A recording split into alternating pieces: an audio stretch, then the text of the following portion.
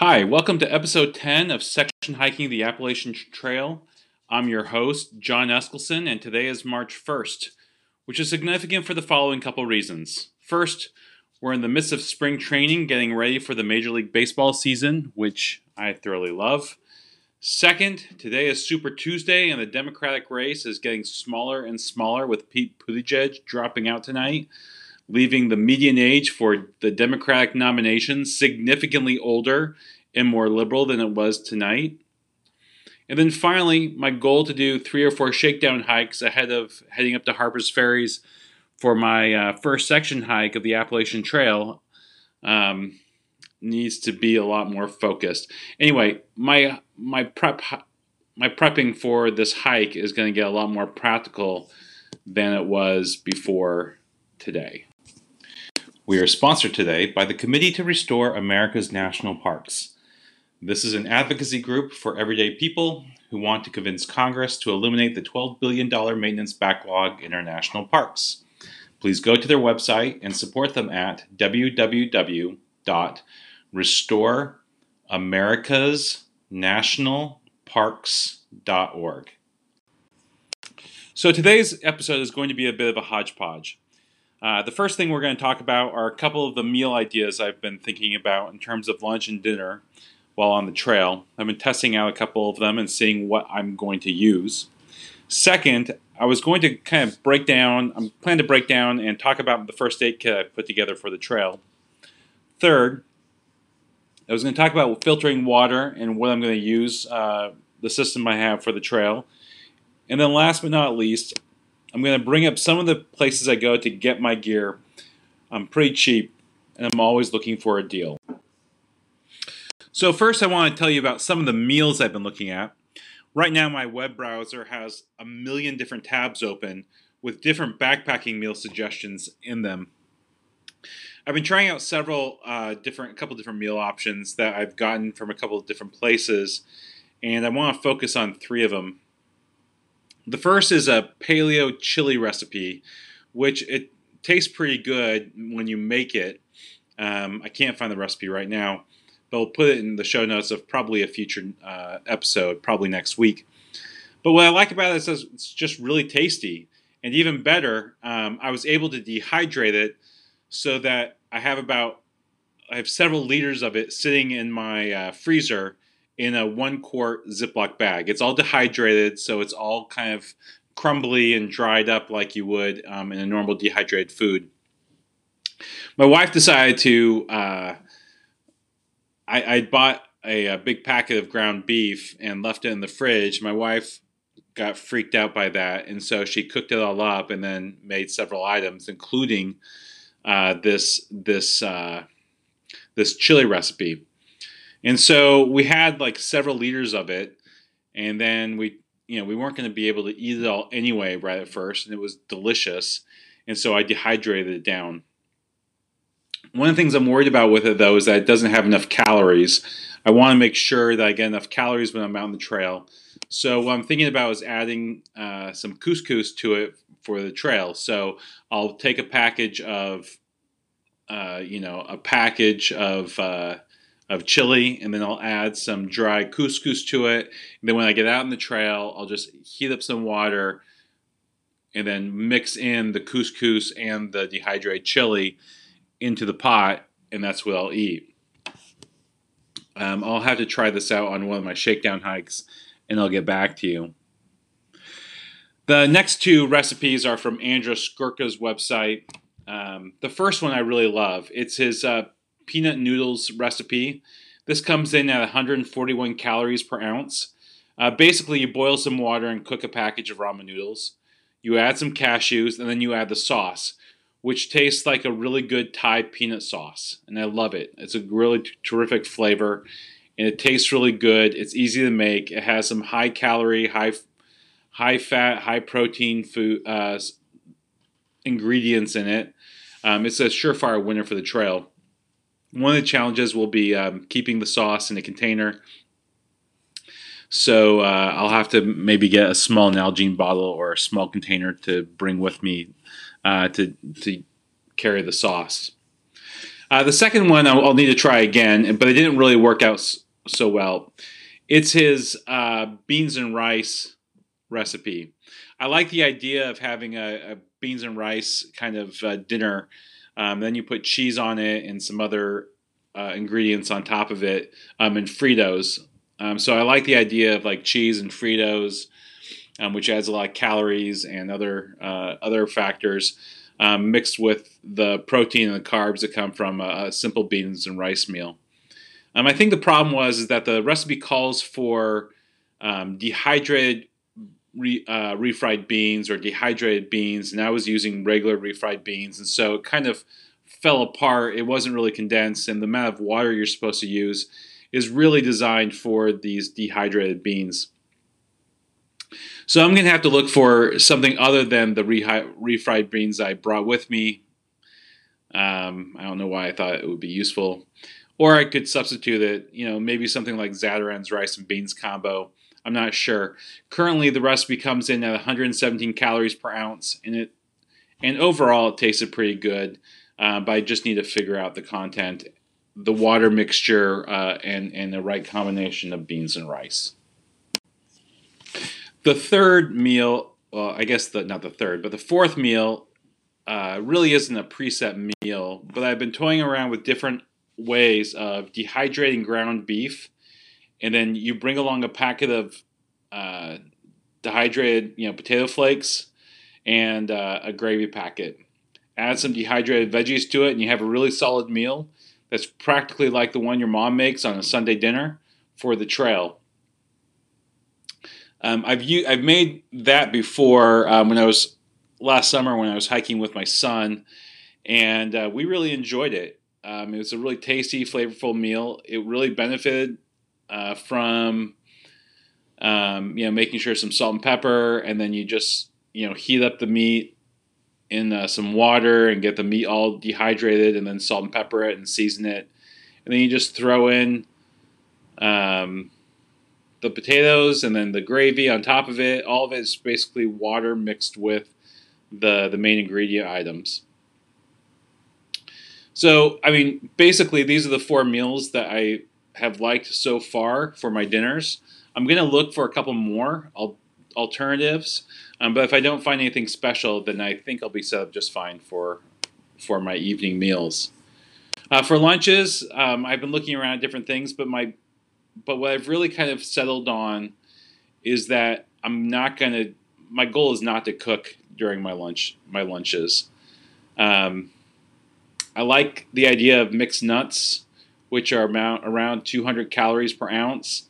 And I'm thinking about continuing with something like peanut butter Nutella on a tortilla, using the tortilla as a mechanism to get food into your system. I'm also looking at some packaged fish. They have this aluminum foil fish that you can use tuna or salmon to get some good protein and good fats in your system during the lunch hour too. But I still got to figure that out. More to look at in this area. So we're on to the next topic. So my first aid kit. Yesterday I put together my first aid kit for this trip. It weighs in at 4.25 ounces and fits into a 1-quart Ziploc baggie. And so the thinking behind it is kind of like the thinking that I had when I was putting together the medical podcast on first aid in the wilderness.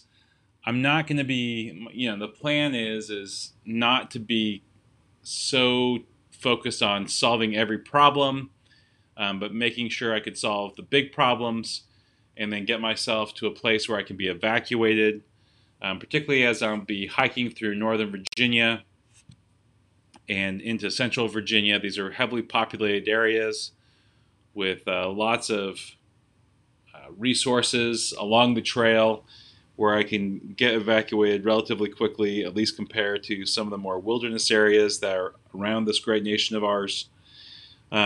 So my focus was essentially to stop bleeding, stop major bleeding, stop blisters, stop ticks, and to stop, kind of like the minor challenges that come with, usually ingesting crappy food on the trail.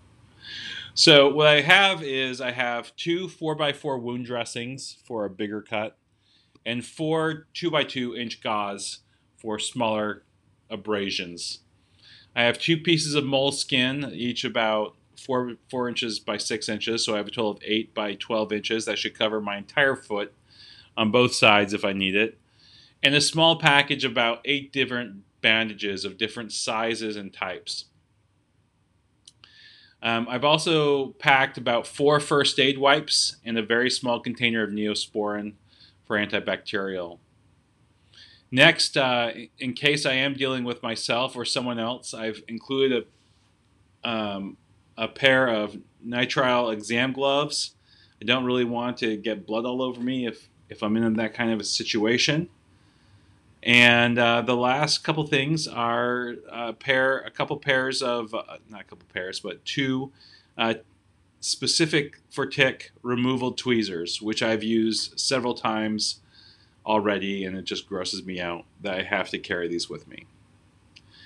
Finally, I've carried several different medicines, some heartburn stuff, some anti-diarrheas, some Benadryl, and some ibuprofen, and that's basically it.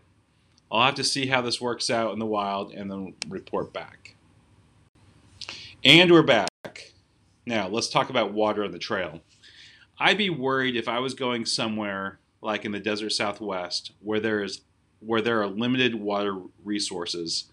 But here in the Mid-Atlantic, I'm not terribly worried about it. There are plenty of springs, particularly in the springtime, and so water is abundant.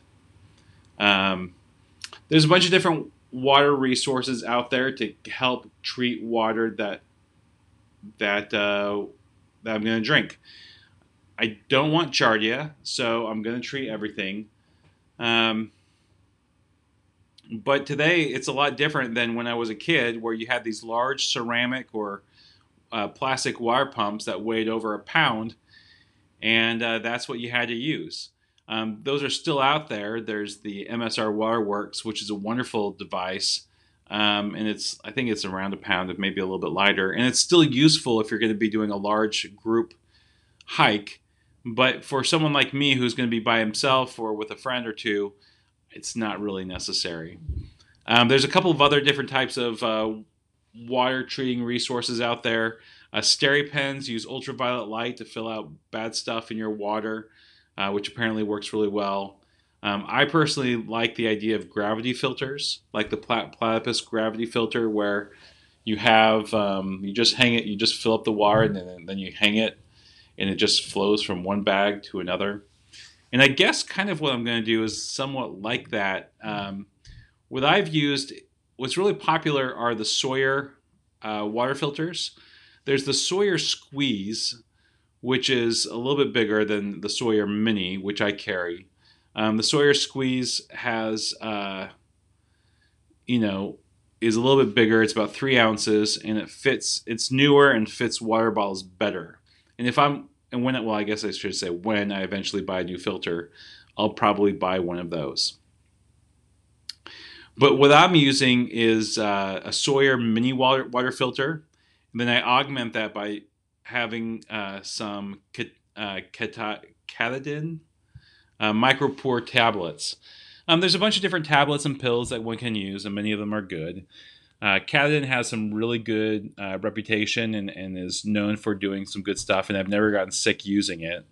It's effective, relatively cheap, and really lightweight. So, for instance, I carry a strip of 4 packages of tablets with me that weighs 0.25 ounces for 8 total tablets. The way I use these tablets is that if I'm going to be settled down for the night and I don't really want to go pump, I'll just fill up some water in my water bottle, and then I'll toss in a tablet to treat the water overnight. But what I really like to use is the Sawyer Mini. It works really well. It's really light at 1.75 ounces and is a really effective tool to clean my water. What I do and what my system is that I have a Platypus collapsible water bottle, and I will go to the water source and fill that up Screw the Sawyer Mini onto the platypus and squeeze the filtered water into a couple of smart water bottles. The platypus only has dirty water in it, and it's 0.7 ounces. And then the smart water bottles are what I use for clean water. It's really easy, particularly, like I said, on this trail where there's plenty of water and I don't need to worry about how my water is going to work.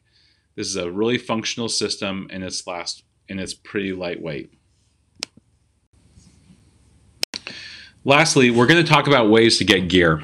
Now, my budget is limited, but I really like the idea of gear. And several years ago, I looked at what I owned and what I was trying to accomplish with my son and going camping and backpacking. And I realized that I needed to kind of refresh what I have and what I use, because the technology has changed so much over the last couple decades, and it's really terrific. So I'm always looking for different ways to buy stuff cheaply or less expensively than I otherwise would. So I've developed a couple different ways to do that. The first way is the most basic and obvious, which is I look for sales. I've become pretty familiar with REI and Patagonia's various gear sales throughout the year. A couple of other places I look at is Mountain Hardwear, Columbia, Eddie Bauer with their Ascent stuff especially, which rarely goes on sale, and a few other places like that. If I need something and I find it during a sale, it's likely I'll buy it. Backcountry.com and Sierra Trading Post also have some good deals too on occasion, although Sierra Trading Post's customer service isn't always very good, and I'm kind of at the point in my life where good customer, I'm willing to spend a couple of extra bucks on something if I know there's really good customer service behind it. I also like going to REI garage sales, particularly here in Northern Virginia. For those of you who may or may not know, the counties surrounding Washington, D.C. are some of the wealthiest in the nation, and people with money have a tendency to be wasteful with it. So sometimes they buy a $400 tent or the like, and something goes wrong. And instead of reaching out to the manufacturer to get it replaced or to get it repaired, they just take it back to REI, who puts it in the back of their store because they can't resell it or can't send it back to the, I guess they can't send it back to the manufacturer. And then they sell it to the public at a garage sale. Now, this leads to me finding a two-person Nemo Hornet Ultralight tent for $81. Apparently, some guy bought this tent for $360, not including taxes, tried it once on a very windy night, and the rainfly tore a couple of inches. Nemo has a terrific warranty, but because he bought it at REI, he took it back for a refund and got the refund. REI couldn't resell it as new or send it back to Nemo, so they resold it to me at a garage sale. So now I own a terrific tent that weighs just under 2 pounds and was easily patched up using some tenacious tape for a total of under $90. The tenacious tape costs about $8. So, that's one way to do it if you're willing to kind of sort through some used gear. I am when I have time. The other way I kind of look for things is that there are several other websites that I look to from time to time for stuff as I need it. First, going along with garage sales, well-resourced with the resourced people that live in the DC area, I've learned that freecycle.com, particularly the Arlington County one, has some really good finds. I haven't found anything for backpacking yet, but I've seen some other good stuff and have had some friends with tremendous luck with people just giving away items that are really just slightly used but still in really good shape. Next, the website I want to mention is theclimb.com, which has heavily discounted gear and clothing.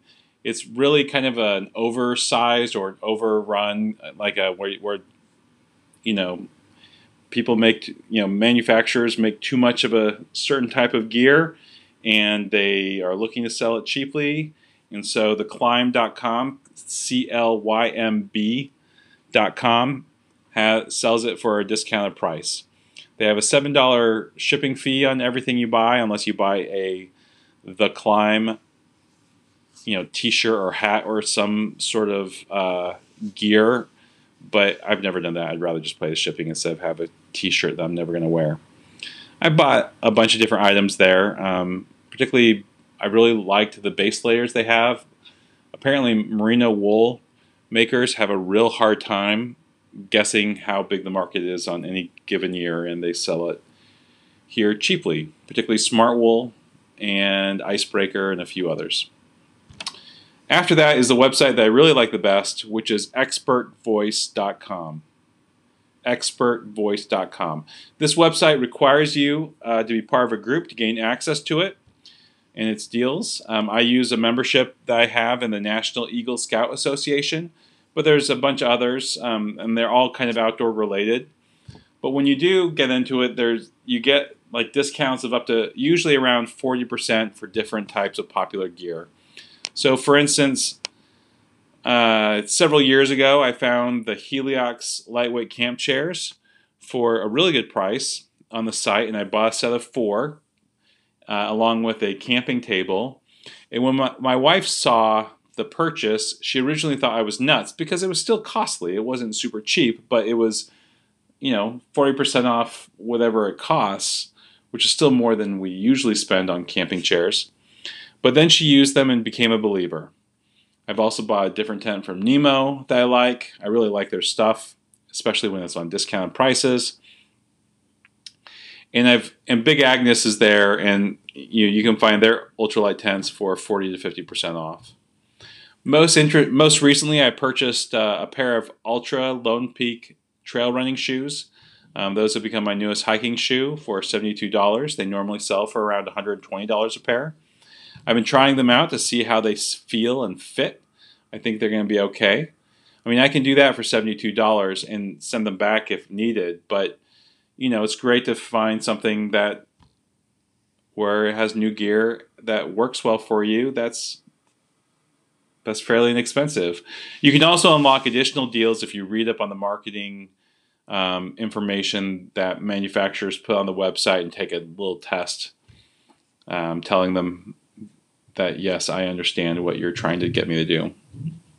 Finally, I found some good items at eBay. I purchased a pair of Salomon trail running shoes there, and they worked okay for a while. And I've also looked at Drop.com, which used to be Massdrop. It has some pretty good-looking deals, but it hasn't had anything that I've been in the market for and wanted to buy at the time. Finally, I'm going to link an article in the show notes I found at Backpacking Light that discusses, it's called Buy Less, Do More with Good Enough Gear. It kind of talks about the trade-offs of buying gear and evaluating what the cost-benefit analysis is of different items. There's so much good gear out there that's really kind of silly to think that there's only one way to go. And so kind of having a way to think about gear and what to buy and kind of like the price-weight comparison or price functionality comparisons. I mean, every item has trade-offs, and this article articulates that very well. So I recognize that this episode was a bit of a hodgepodge, but that's what we have for today. I'll be posting about my first aid kit and some of the other items I'll be bringing with me at Instagram at section_hiking_the_AT. So section hiking the AT. And it'll also pop up on the Twitter feed. Please also give this podcast a rating, good or bad, on Apple Podcasts or Stitcher or Spotify or wherever you get your podcasts. Thank you for listening tonight, and we'll be back next week with another episode. See you around.